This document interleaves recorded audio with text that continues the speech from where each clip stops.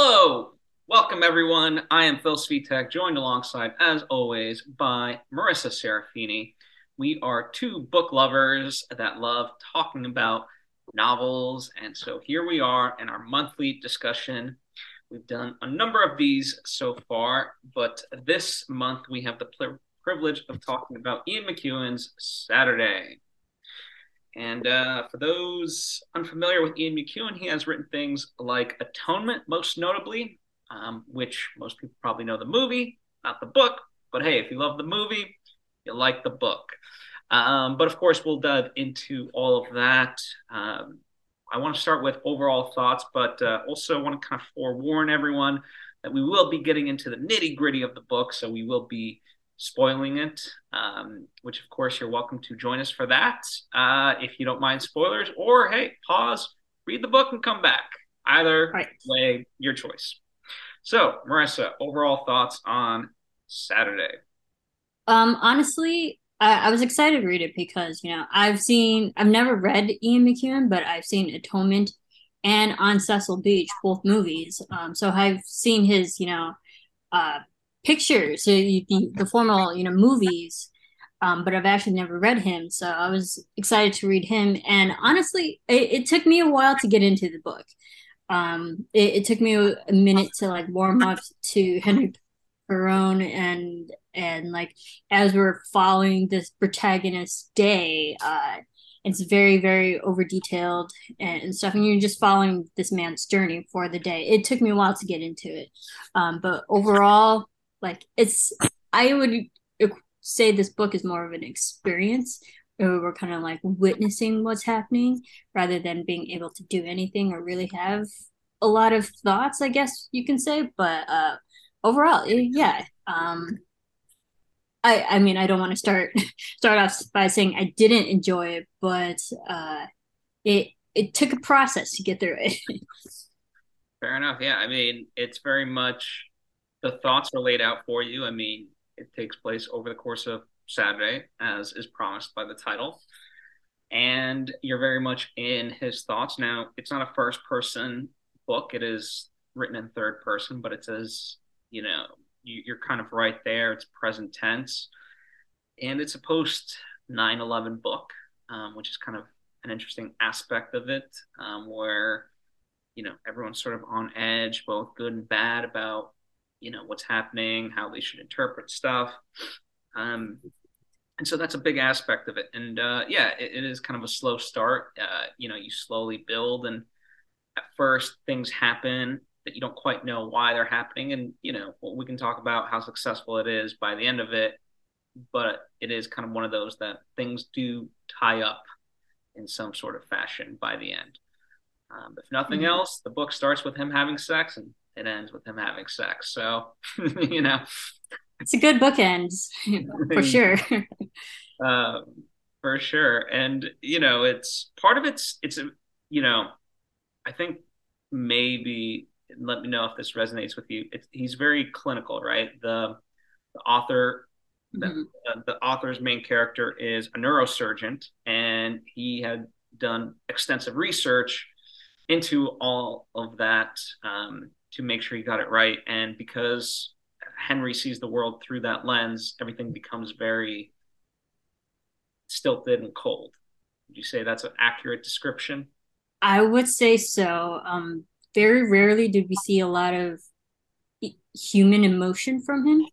I'd say because we'll get into it, but he's put it into different situations where it would elicit different human emotions like anger or being afraid, and certain things that you have this whole range of emotions.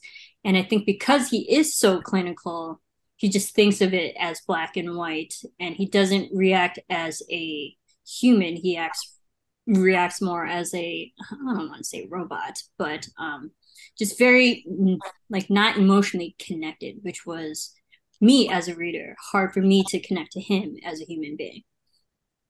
Yeah, and we get many glimpses into moments of him having to be a neurosurgeon, right, and perform surgery, as he's thinking about it, right? So it's all just kind of recollection. And the few times that he does have emotion, certainly, I think the biggest one first time around is when he's playing, squash with with his coworker, and like, that's kind of genuine anger where he's losing, and he's like, okay, I gotta, pump myself up, and he comes back, and it ends up being a pretty fair set, only for him to lose on a technicality, and he didn't want to make a fuss of it, So Right. outwardly, he's somewhat suppressed his emotions, but internally, it was the first time he actually felt anything. Yeah, and it really goes to show just the over detailed aspect of Ian McEwan's writing in this particular book. We spend like 15 full pages on a freaking squash match, and as like as a reader, you're wondering, could this have been condensed? But it does take us through the process of his internal struggle, but not showing. And just at the end, I would be more mad. Like, you're an athlete, I'm an athlete. When we put that much effort into a game and trying to win, and then it ends up not going our way, we're gonna be emotional at the end. And he was just like, he just brushed it off. He was like, okay, yeah, you got this one, good job. And I was like, okay, congrats to you for being calm, cool, and collected and taking a loss like that. But again, there are just so many times where I wanted him to show emotion, the proper emotion, and he didn't. Well, I think that's the interesting aspect, right? He is grappling with his mortality, let's say, right? I mean, he's not old, but he's getting to that point where his kids are certainly going out into the world.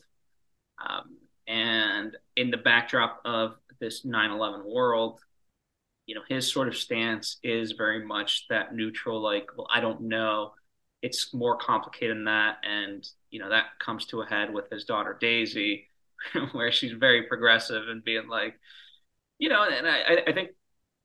I think there's that aspect to it all where you always have this younger, perhaps naive generation who are idealists. And not that they're not wrong, but, in many ways, it's like without that experience, they don't know the levers to pull, uh, to create the change necessary. And he's sort of kind of, felt that where like the rah, rah, rah aspects of life can be better. And, life in a sense can beat you down if you allow it, and that's what kind of it feels like for him. He's been there. So, whereas before in his younger years he might have like made a fuss over this match, but it's like they play every weekend. It's just another win or a loss in the column. For him it's about the exercise and just keep it moving. Right, right. And I think it goes to show that he's at this point in his life where he picks and chooses his battles, and a lot of things he understands, oh, this is how I should react or this way, and like this isn't going to be a big deal, this isn't going to affect my life in 2 days from now, so why even bother now? So I get that, and especially do you see the differences between him and his children and the personalities wise, and there's that cultural, I shouldn't say cultural difference, but just like you said, the generational difference that separates him and how the younger generation thinks and how they're affected, especially in a post 9/11 world where adults back then would have a very clear cut understanding of what might be happening in the world compared to young kids who don't know how this actually affects them and will affect them. And now that we are 20 plus years past 9/11, that has happened since we're talking about this, now we know how it affected our world, but these kids don't yet. Yeah, and it is also very interesting. Like he's kind of in the middle of all of this, where you have, in particular, the daughter, and then you have his father-in-law, his wife's father, who never really approved of him particularly, which is strange because he's a neurosurgeon, and then he was the one who pushed Daisy into becoming a poet, and so it's a very interesting twist because normally you would have, you know, the elders sort of being like, no, you need a sensible job, not the carefree artist lifestyle, so to speak, Yeah. and it's funny that just kind of gets flipped on its head. Yeah, and sometimes like I see that, and there's also generational differences between maybe it skips every generation, where grandfather was more supportive of having a more, you can say, unstable career, opposed to writing as opposed to medicine and stuff. So, but also maybe that is just a testament of Henry's character, that he is too clinical, that he can't be creative in that sense. So he does understand or connect with writing in the way that his father could. And I think that's why the grandfather and the daughter um, had a better relationship than the daughter and the father. Yeah, and I mean, speaking of skipping that generation, right? His wife, Rosalind, it is her dad who's the poet, and she's a lawyer, right? So it does essentially skip both Henry and his wife, and goes on to Daisy and even Theo, the son. For as clinical as Henry ends up being, I think what's nice, I think two things come into play. He's always had like this respect for Theo, um, but now hearing him play, it's like, wow, he's actually really good, right? So there's an Mm-hmm. importance of that. And by the end, I think he sees both of his children no longer as children, but actual adults, you know? Yeah, he gets to that point where he can now respect his children, because it Henry might have thought at once is maybe it's just passion. This could be a phase that they're just trying out because they are so young, and people in their teenagers, 20s, heck, even 30s, whatever. Like, people are just discovering what they like, and that could be in coming into a budding career. But to see being such a successful neurosurgeon, and then to see your kids going into an art form, like being a musician, being a writer, things that aren't always stable, I can see his hesitance there. But then when he sees both of them actually portray their art, he's like, oh no, this is more than just passion and just a job for them. So he gets to that level of respect despite what they had to get through for him to get to that point. Yeah, I mean, I think for me, it's even a little bit deeper than that, where, you know, neither of us are parents, but I imagine, you want to be able to do anything for your kids, and the fact that they're getting into this realm, where he has no knowledge of, he feels utterly useless, right? And so all he can do is kind of support and have faith, which is very difficult for him because he can't even, do that for himself with, like, politics, with everyday stuff. And in fact, let's take a quick, I want to kind of start at the beginning with this plane, right? McEwan writes very much kind of sticking to history, right? So I didn't all of a sudden expect like a terrorist attack in London, but Mm-hmm. at the same time, it's not like I'm that familiar with, the day, of the protest there. So I was just kind of wondering, what was going through your mind, as because we were pretty much there. What he's thinking, we're thinking. We don't get more information than that. So what did you think of when the plane initially? Right. I think because of our current generation that have lived through 9/11, and especially when, the time frame that he's writing this story, the whole any plane that's in flames in the air, we're automatically going to think 9/11. It's just in the zeitgeist of what the world is thinking then. So, and we know that there have been also terrorist attacks in Europe. So, and I think that's just the unfortunate culture in which we're so conditioned that, oh, we see something like that, we're just going to go straight to terrorism, and it is terrifying. So I was like, oh no, is it going to be that kind of book? Not knowing what the premise was going into this, but I was like, okay. But the way that he writes the plane going down, and then like no one really believes him, and it could have been all the past books that we've read too recently. It's like, is he just imagining it? Is it also a fantasy? So again, I didn't, not knowing his writing style, I didn't know if he was actually imagining it, or if this was actually based on like a real event in Europe.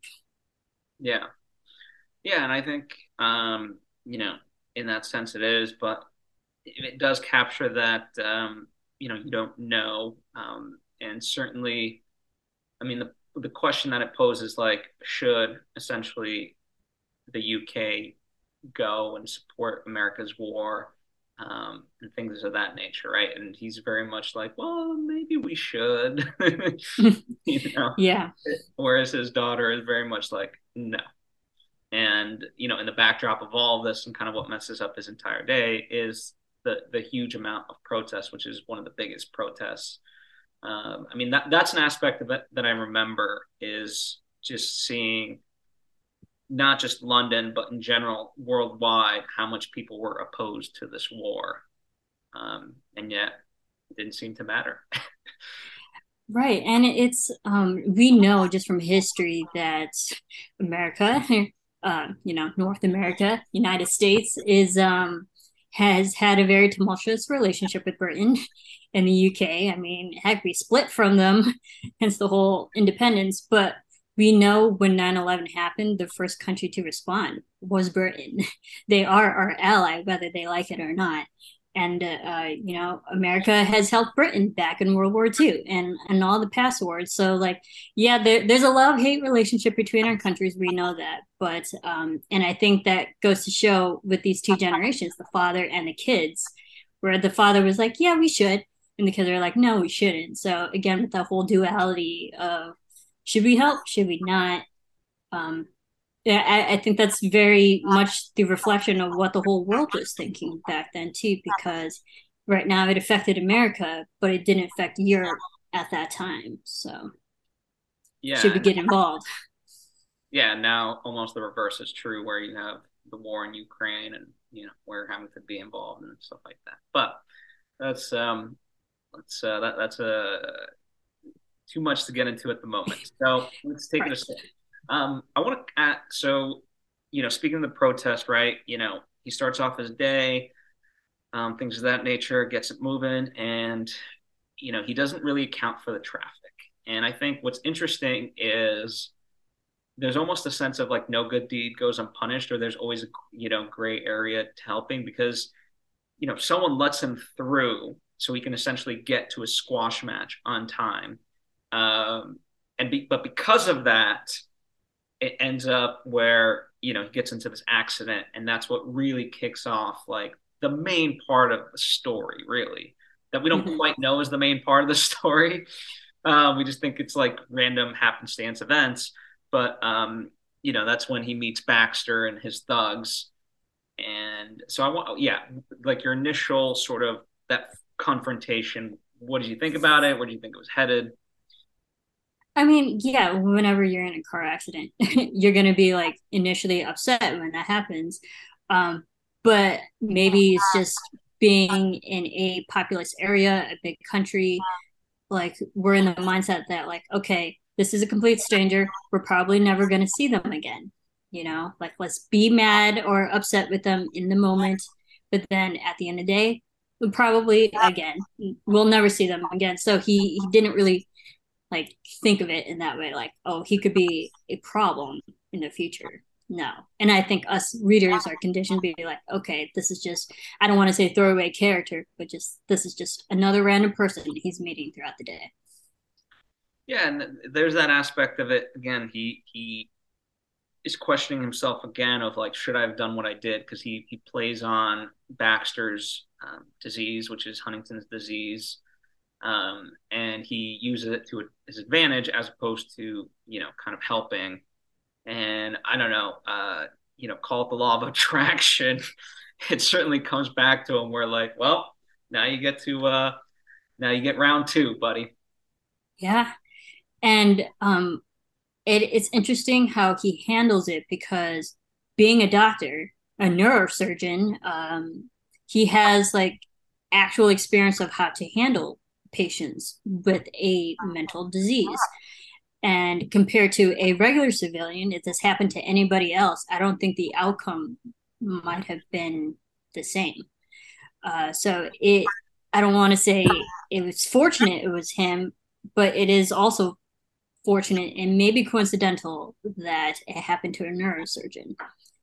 So it kind of worked in his favor a little bit. mean, yes, no, like I think that's the crux of it, where he is very much um, what do you call it? You know, he's a resistant hero, where even then, like he just does the bare minimum to get out of the situation. But I think his big crux is like, he's inactive. He doesn't know what the right choice is, and so the second time when his wife is accosted, and there comes Baxter. Even then, he struggles. Like, I mean, I really want to dissect these moments, especially with the daughter, but just for now, even seeing all of this, like, it takes so much to spur him into any sort of action. you know, Anything he could do to avoid doing anything, it seems like he's willing to like do, and that's it. But yeah, man, there was a high threshold of him to do anything. Oh my gosh, it was so frustrating. And I gotta say, I personally train in self-defense. God forbid I'm ever put into a situation like this. I would like to think I know how to handle it, or if I would know a move that could help submit the person, whoever's doing this to me. And I understand we can assume he has like none of that experience. He's just trying to comply with whatever's to make sure that like no violence, it doesn't escalate to violence, nothing happens. Just like let's just go with it. Let's meet his request and maybe we'll be okay. If we just do what he wants us to do, he won't kill us. But as a person who actually trains, I was like, oh, I would so punch him or attack him or do something that would help protect my family, help protect myself. And this guy was just so calm that I was like, no, you are the father. You are the patriarch of this family. You need to do something. You need to actually do something about it. And he was just not doing anything. It was very frustrating. It was, and that's very much deliberately contrasted by his daughter, who's in a very shameful position. I mean, she's forced to strip down naked, and yet even in those moments, she does not relent her power. She Mm-hmm. complies, but she does it in a rebellious way, and she uses it to her advantage. Where they're just very much thrown off that she does it in such a, like, just the way she does it, right? And then it manages that to then lead into her having to read the poem and things of that nature. And that's what essentially disarms them. It wasn't Henry that caused this. It was her just leaning into it. Right. It was a mental disarm in that way. And I got to applaud Daisy. I mean, good job, girl. Because we know just the actual act of stripping down and like making putting her in a position where she's vulnerable, like literally naked, almost naked. Like that's a power game. It's a power move. We know that, and the fact that yes, she is now the most vulnerable state, but mentally she was stronger than these guys, or this guy, and I was like, good on you, girl. Even though you're in a very terrible position compared to everybody else right now, very unfortunate she had to go through. I'm glad that she didn't relent. Um, and I think that's a testament to her mental strength because a lot of this book was a lot of mental games here and there, like who's stronger, and in the end, like she prevailed, and good Yeah, for her. yeah, and I mean, there's not only the aspect of like victim and victim and whoever, but she's got her family there, right? So like there's also just the shame of like you as an adult person, like literally just being naked in front of your brother, your mom, your dad, and your grandfather. Um, Right. and yeah, that takes a lot of resilience to be able to do that. What did you think of they include the full poem that is read at the end of the book. Um, and I did read it. I don't know, it's interesting. Like it's one of those things like when you ever watch like a comedy Mm-hmm. movie, and in it there's like a stand-up comedian, and it like they sometimes say these jokes and the audience laughs, the audience in the movie, but they're not really that funny, so you're not so I'm not saying it's to that level, but it was, I don't know. I wasn't as moved as Baxter perhaps was. And maybe if it was a movie and I saw Daisy like really give it the emotion that, her as a poet could evoke in reading it, then maybe it would have landed better. But that was a moment I was just like, okay, I get it in theory, but it's not hitting, right here in the heart. Maybe you were just not in the mental space that he was, that Baxter was in that moment. I think this disease Yeah, I do not have. No. right, exactly. Yeah, I think that's the thing with poetry. It's like just like writing, it's very subjective to whoever is reading it. Sometimes, like you and I, we could read this. I was never like the biggest fan of poetry myself. So it didn't hit with me either. But maybe with this guy in the fragile state that he was, um, maybe it emotionally connected to him in a way that only he could understand a struggle or something of this poem that's like, yeah, you know what, that resonates with me personally and the internal demons and struggles I'm going through right now. So it was just enough for him to calm down enough where they can like submit him. Yeah, absolutely. And it's also, I think finally he does take action. Speaking about Henry, because of all this escalation, right? Like as I said, the bar for him to do anything was so high. The grandfather tried. Theo, and Theo and him were kind of making eye contact. And that was like, okay, I don't need to see any more people try to do anything. Like, let me be the one to step up. And so he goes with the plan. It's kind of been brewing in his mind about like, hey, I can help you, right? And he ends up lying, unfortunate, and Mm-hmm. it's interesting how that still like has a huge weight on him. Like, how do you think like this whole, we'll call it an episode, even though that's probably a terrible term for it.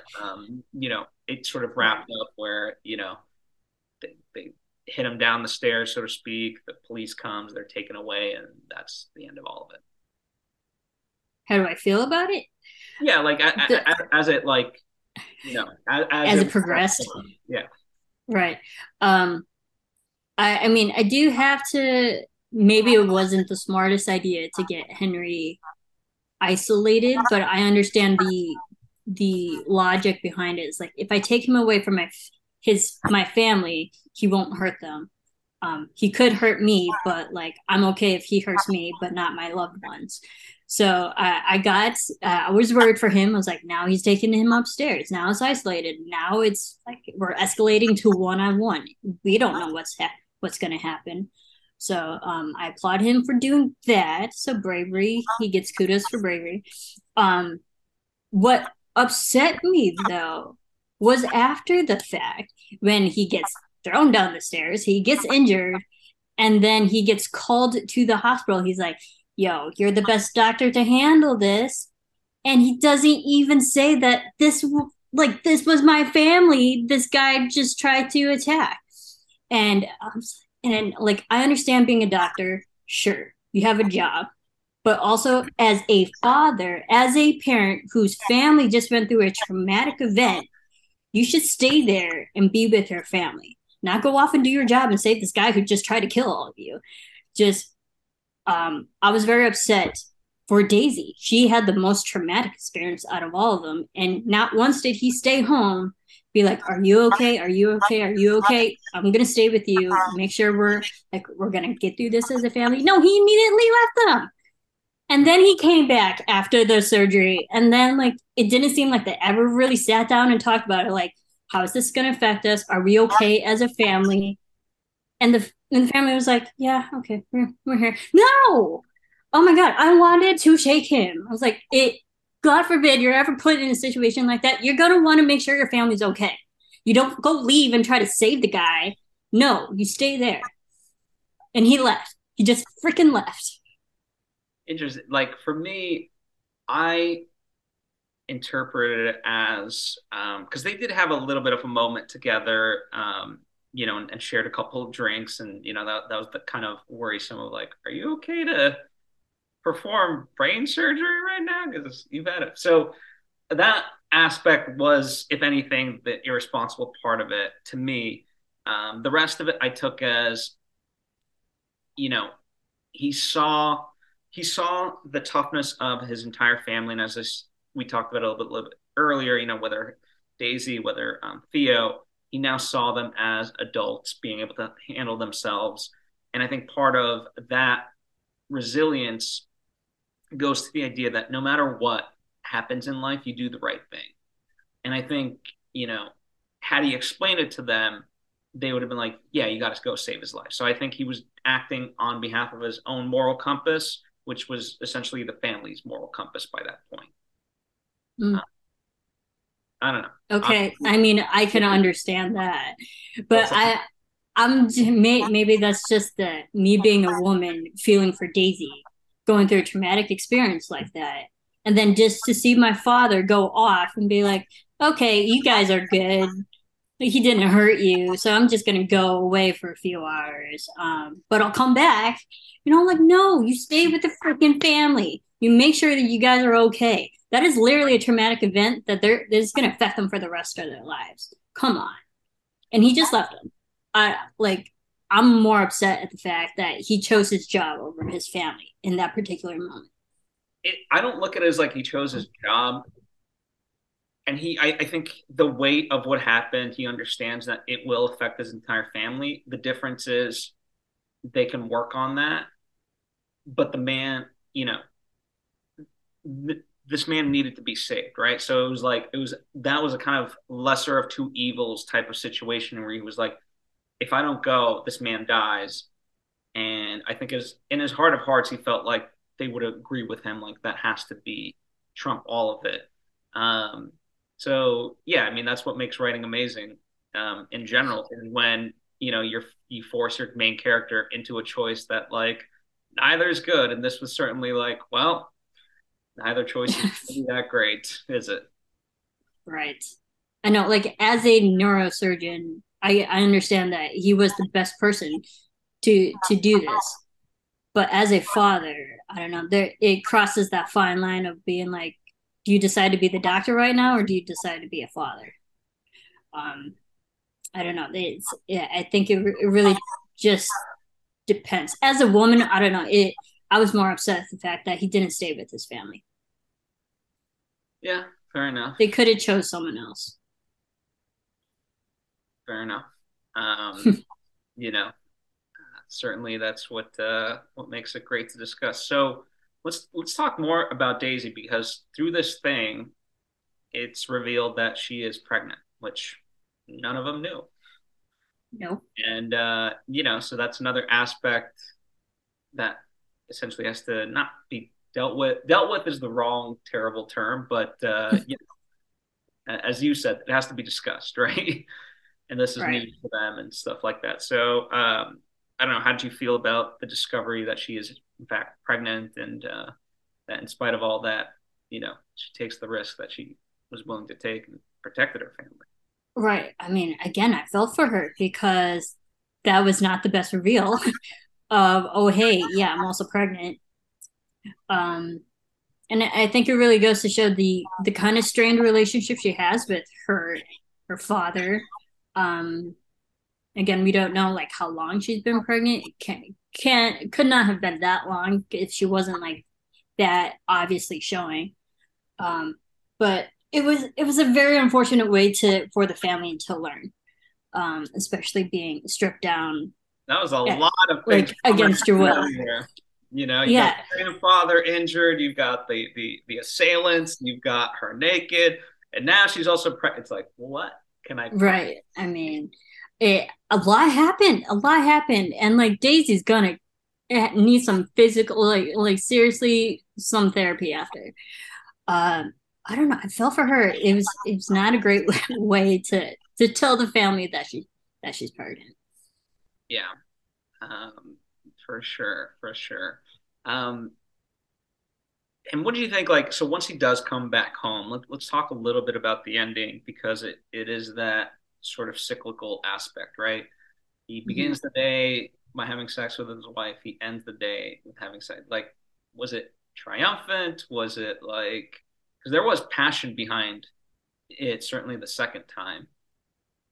Right. And I think the first one, when he has sex first thing in the morning, that like that was out of love.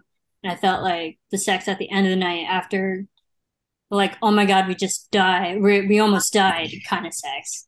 Like, can't say I've had that. So, but I mean, there's a whole nother connotation and reason behind the second time they had it. Like, I think this was more like, oh my God, we almost just died. Let's enjoy each other right now because holy shit, you know, it was, I think it happened to be like one of those, like, we're okay. We have each other. We're going to be fine. Um, it was a nice bookend, but it had a different meaning the second time around. Yeah, for sure. Um, Obviously, that's why I think it was chosen. The interesting part. The author's name is Ian McEwan. Very early on, when he started writing, his nickname became Ian Macabre because, uh, as you can see, he goes pretty dark. I remember one of the first things that I actually knew him for. Did you ever watch The Good Son with Elijah Wood and I Macaulay did. Culkin? Yes. Story about That's kids. a dark story. Very dark. He wrote that. Also, also talking about decisions, like a hard decision. What do you do? Yeah, I Yes, didn't realize that was him. yes. So that story is about Elijah Wood's character whose mom dies, and then he goes to stay with his cousin over some sort of Christmas holiday, wintry break. His cousin is Macaulay Culkin, who is the devil incarnate. Yeah, he's a terror in that movie. Yeah, and we'll just leave it there. We don't need to spoil the movie, but Right. yeah, a lot of certainly a hard decision needed to be made by the end. And Atonement was one of the first things that I read, but like after that, I read The Cement Garden, which was his first book, and The Comfort of Strangers, and both are very oh boy, like if you thought this was like really messed up, I would say like The Cement Garden in particular really goes like Hmm. as dark as I've known him to go, and certainly The Comfort of Strangers is Comfort of Strangers is a very ironic term, as you can imagine. um, I can imagine. After have read this book, where like I was not comfortable with these strangers, so can't imagine what that book has. yeah, so yeah, what did you think of his writing style overall? So this was the first book you read, correct, of his? Yes, of his, because I've only seen the feature films of his, the adaptations of his books. So I didn't know what to expect. I think I texted you at one point. I was like, "Oh man, very long descriptive paragraphs, page-long paragraphs," but I could definitely visualize what he's seeing. I could literally go step by step what Henry's going through. Oh, he's on the train here, or he's playing squash here. He's talking to this person. He's walking on this street. I could definitely visualize what's happening in this You, world. So, if you ever read the Atonement description when he's writing the letter to Cecilia, which minor spoiler alert, he writes, "In my dreams, I kiss your cunt." So yeah, that gets very pretty visual. descriptive. Yeah, very visual, very descriptive. It like I do have to applaud him. Like I could clearly understand the world in which these characters were. So, um, granted, it did get I feel a little superfluous here and there. It's like okay, I think I only need like one or two descriptions to understand what situation they're in. I mean, again, like 15 paragraphs or like 15 pages on one squash match. I'm like, oh my God, move on. Like, this is what editing is for. But You know I what's understood you have to set the scene.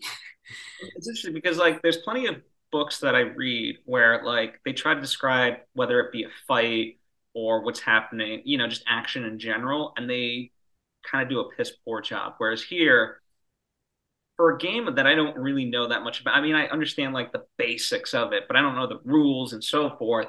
Um, Mm-hmm. I don't know. I like however long it was. I was sucked into it, and maybe that's like the sports fan in me. I was like, yeah, beat his ass. You know. uh, I mean, my thing was it's just two people, and I don't know anything about squash either, so I'm not even going to like pretend that I do. But it's like 15 pages just seemed a little too much to, it's like, oh my God, it's a match. Is it really that important? Was to I them. don't know. I really don't know. For something that they do so regularly and they got so into it, um, But maybe that's no that's just different like than tennis and squash just never personally appealed to me. fair enough. But it's I mean it's no different than, whether it be any of your like weekly stuff. I know for me, like with weekly pickup soccer, like it's pickup soccer. Right. It's not even a league or whatever. But like, yeah, we get into it because it's like you just that's all you got, sort of thing. It's not Right. a No, I get it. I mean, I did pick up basketball and you can see people getting upset, like, no, that's a foul, So I get it. I get it. You get into the minutia of your game, but I don't know, maybe just being so naive to the sport. I was like, is that really a big deal? Will this really matter again in 2 days from now? No. No. fair enough. I mean, yeah, for me, like he is definitely one of the things that I appreciate about him, for better or worse, is he has the ability to really magnify moments, right? Mhm. And certainly, I mean, it's called Saturday. The whole book takes place on one particular day, and so he amplifies that to an nth degree, more so than his other books. But I do appreciate about that, right? And it's an argument that I have with friends of mine about storytelling in general when they give me feedback. They're like, "What if your story was this?" And I said, "Listen, that's not the intention. You have to give me notes based on the intention. Like, you and I could have the same prompt of like, hey, write about um, four family members have to deal with the loss of a grandparent, right? And you could choose to make it a 30-year sort of spanning story. Whereas for me, I'd be like, okay, they're gonna go to the funeral. What are they like after you know what I mean? So Right. it's just choices. And again, for me, overall, in general, I like what he does. And sometimes, even in this book, like some things do succeed, some things, can be hit or miss. So, Right. but yeah, squash I Um, did enjoy. well, you enjoyed it. I didn't. Fair. I think it crossed the line where we were sucked in for too long. It was like, all right, how do we get, like, we're in the moment. How do we get out of it? And it didn't seem like it was ever gonna end. Like And it overstayed its welcome. well, let's not overstate ours. Let's move on to the new topic. So, what did you think thematically, like, was the biggest sort of takeaway from you? I mean, there's a lot of things going on there, whether it be rationalism, political engagement, just the idea of happiness, family dynamics, morality in general. Mm-hmm. I mean, I think the thing is like we see this man who sees a lot of different aspects of life in a course of a day, and I think uh, that's that's very rare actually because some people can get like so stuck in the personal schedule, like they do the same thing over and over and over and over again. They interact with the same people over and over again. It's very like mundane in that way and predictable. And his day, admittedly, not knowing who this character was, his day did become unpredictable. Whereas doctor could just go to the hospital, do their shift, come back home. But this guy, like, he got in a car accident. He saw a plane crash, car accident. He talked to this person.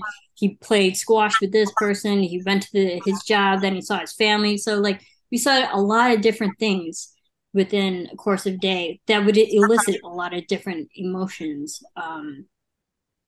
And like I don't know how, I don't want to say normal, but like a regular person could handle a day like that or have the same type of reactions that he does. So again, I applaud him in a way. There are some things that I didn't like the way he reacted, but some things I did, and I think that's it's an true. interesting day.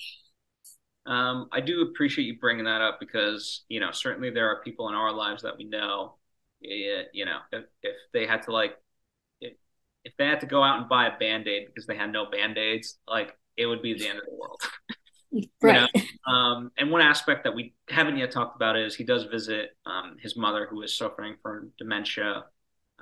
So there's that aspect of it, which I don't know, it was out of all things, like after getting a 15-page, diatribe of squash, it felt this was very like he went to visit her and that's it. I Right. don't know if you had a different reading of it. No, I think us seeing that he visited his mother, we can understand that his character has compassion for people who have deteriorating mental diseases, compared to someone else who has never been through it, who has never witnessed, who might not have that compassion for someone who's struggling in that way.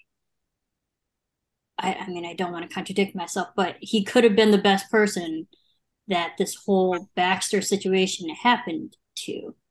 Because if it was like another random person, again, it would not have ended the way it did. But because he is so passionate and he is so knowledgeable of mental diseases, that he saw it and approached it in a different way. Yeah, Um, absolutely. and like I also felt for his grandmother too, because dementia slowly just kills and takes away memories and takes away things that are important to people's lives. So it was a nice is not the best term, but it was a good precursor, and kind of a setup for Henry to deal with this future situation that will happen to him and his family. And I think too, like if there was any sort of takeaway, I think the big takeaway from me was that aspect, he grappled with like essentially, why do I come? It's not like she'll remember this, right? But it's at the end of the day, no, she's my mother. It's the right thing to do. So I'm going to spend time with her, regardless of whether or not she remembers, if she remembers me. So I think that does kind of solidify his moral stance in general about just life. Yeah, he's definitely more patient and compassionate to someone who's in that situation. Yeah, where even if other people don't see and recognize your actions do have meaning, sort of thing, I think is ultimately the point. And I want to talk about his cooking because, for as clinical as he is, he's not obviously a professional chef, but he does find joy and, as I'll term it, artistry through his cooking. Yeah, I mean, people can have another creative outlet just because he could be so clinical in one area. Like maybe his cooking could be his quote unquote artistic side of him that he doesn't allow. Um, it's a very healthy outlet for him to explore, and because cooking can be one of those things, it doesn't always have to be precise. It could be about feel, it could be about taste, it could be like, oh, this is how well, like this is the emotion that I'm feeling right now in these foods. Like it doesn't have to be precise, and I think he likes that, the freedom that cooking can be compared to neurosurgeon. You're off by a millimeter and it could kill a patient. So it's a different side of him. Yeah, it's a different side of him. Yeah. So I did appreciate that. Like, I mean, again, I think for Ian McEwan as an author, I think the artistry is in the precision of weaving all these things into this tapestry. And again, for some people it can hit, for some people it might not. But I do always appreciate like it never feels like anything was put in randomly, however random it might seem.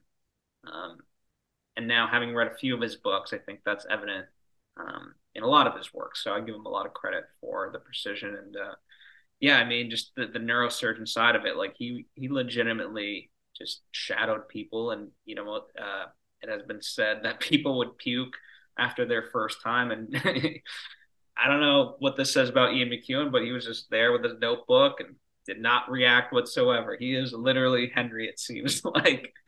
Yeah, and everyone experiences situations different. Some are built for it, some have to build up to the conditioning of it, and some just can take it. Or some can't handle it at all. And I think that Henry was just so used to it, like he didn't bat an eye. Yeah, yeah, for sure. All right, so as we wrap this up, obviously, Ian McEwan's books in and of themselves, I said, Atonement is very huge, but Amsterdam is also another one. I've not read that one, so I can't speak to it, but I have read Atonement. It is as good as people make it out to be. Again, if you enjoyed this one, it's similar in style, right? Like I think, as I said, he generally picks an event and then just tightens that wrench more and more on that singular event. Um, so if you like that, I would recommend you his other books. But as we wrap this out, final thoughts that we might have not gotten to that you want to share. No, I think we hit it. I think it shows that for someone who could be so clinical, um, they can also be human in that aspect, and I think it shows the character of a man or woman, whatever situation, however they handle it, and however they come out on the other side. It's just a testament of their character. Yeah, Um, yeah, and you've hinted at this, but we're 20 plus years removed from 9/11, from sort of that fear, and certainly we're dealing with all kinds of other goodies in the world. Uh, hmm I say that ironically, of course, but it is interesting to look back on that mentality and understand that. Yeah, I think it things are more complicated than sometimes we imagine, especially in our youth, and that can be a hard pill to swallow. But at the same time, it's like nothing's going to get better if we don't step up, right? And I think if there is something that Henry does learn by the end, I think perhaps it is that. Um, Maybe not, but certainly that was my takeaway. So yeah, that with what you will, audience. Um, all right, so we've got the holidays coming up, and why not combine two of our favorite things, murder and the holidays? yeah. Why not? So this is my choice. It's Hercule Poirot's Christmas. I mean, it's Agatha Christie. This is actually, I think, number 20. But the very much Agatha Christie style, like it, a lot of her stories are one-offs, they're very self-contained, individualized, kind of anthologies in that way. So I don't think we're going to get lost. I haven't read the book yet. I'm excited to. But I love mystery. I love the who done it, and her styles, like there's always like a million and a half characters who it could have been. Was it them? Was it not? That's the adventure and the journey. It's just figuring out who it could be. It'll be fun. Yeah, and I murder mysteries is one of my favorite subgenres. So I'm looking forward to it as Glass Onion, the Knives Out movie. So Yeah. it speaks well to See that. how they run. That was Yeah. a good one. And then in January, we're going to keep it pretty light. The Word for the World is Forest by Ursula Le Guin. I think she is one of the greatest sci-fi writers in general, man, woman, any other gender, and also very underrated. And so I want to bring her to the forefront. She has the Earthsea series, which is touted as her best stuff. But rather than dive into that, this is a standalone, story. It's literally like 170 pages. Yeah, that's what we'll be doing in January. And it looks like we may have February locked down, as I'm seeing in real time. Yeah. For February, we'll read They Both Die at the End by Adam Oh, spoiler Silvera. alert. Oh, there's a preface. What? Do they die? We don't know. This could be a complete red herring. We don't know, Phil. So hopefully, I've never read him, but I've heard of this book, and I hear good things about it. So I think it'll be a good, interesting read for us. Stepped on that a little bit. That is They Both Die at the End by Adam Silvera. Yes, Adam Silvera. Cool. So So yeah, that's what we've got coming up in the next few months. As always, comment with what you thought about our discussion, anything that we might have missed that you want to dive deeper on, and also any books that you're reading and that you want us to read. We've gotten a few recommendations. I promise you, there are like we can only do 12 a year at the end of the day. So we're figuring out what to fit where in the best way that we can. But we do appreciate all of your responses, so keep them coming. They are not for naught, as they say. There So, you go. and in the meantime, where can people wish you happy holidays and you know anything of that nature? All that fun stuff. You can follow me at Serafini TV. And I'm at Phil Svitek, and certainly Marissa loves getting the Christmas spirit. So if you love Hallmark movies and just holiday movies in general, she is the queen of that. So, follow her on social media at Serafini TV. But with that, we are going to end this day right here, right now. Bye.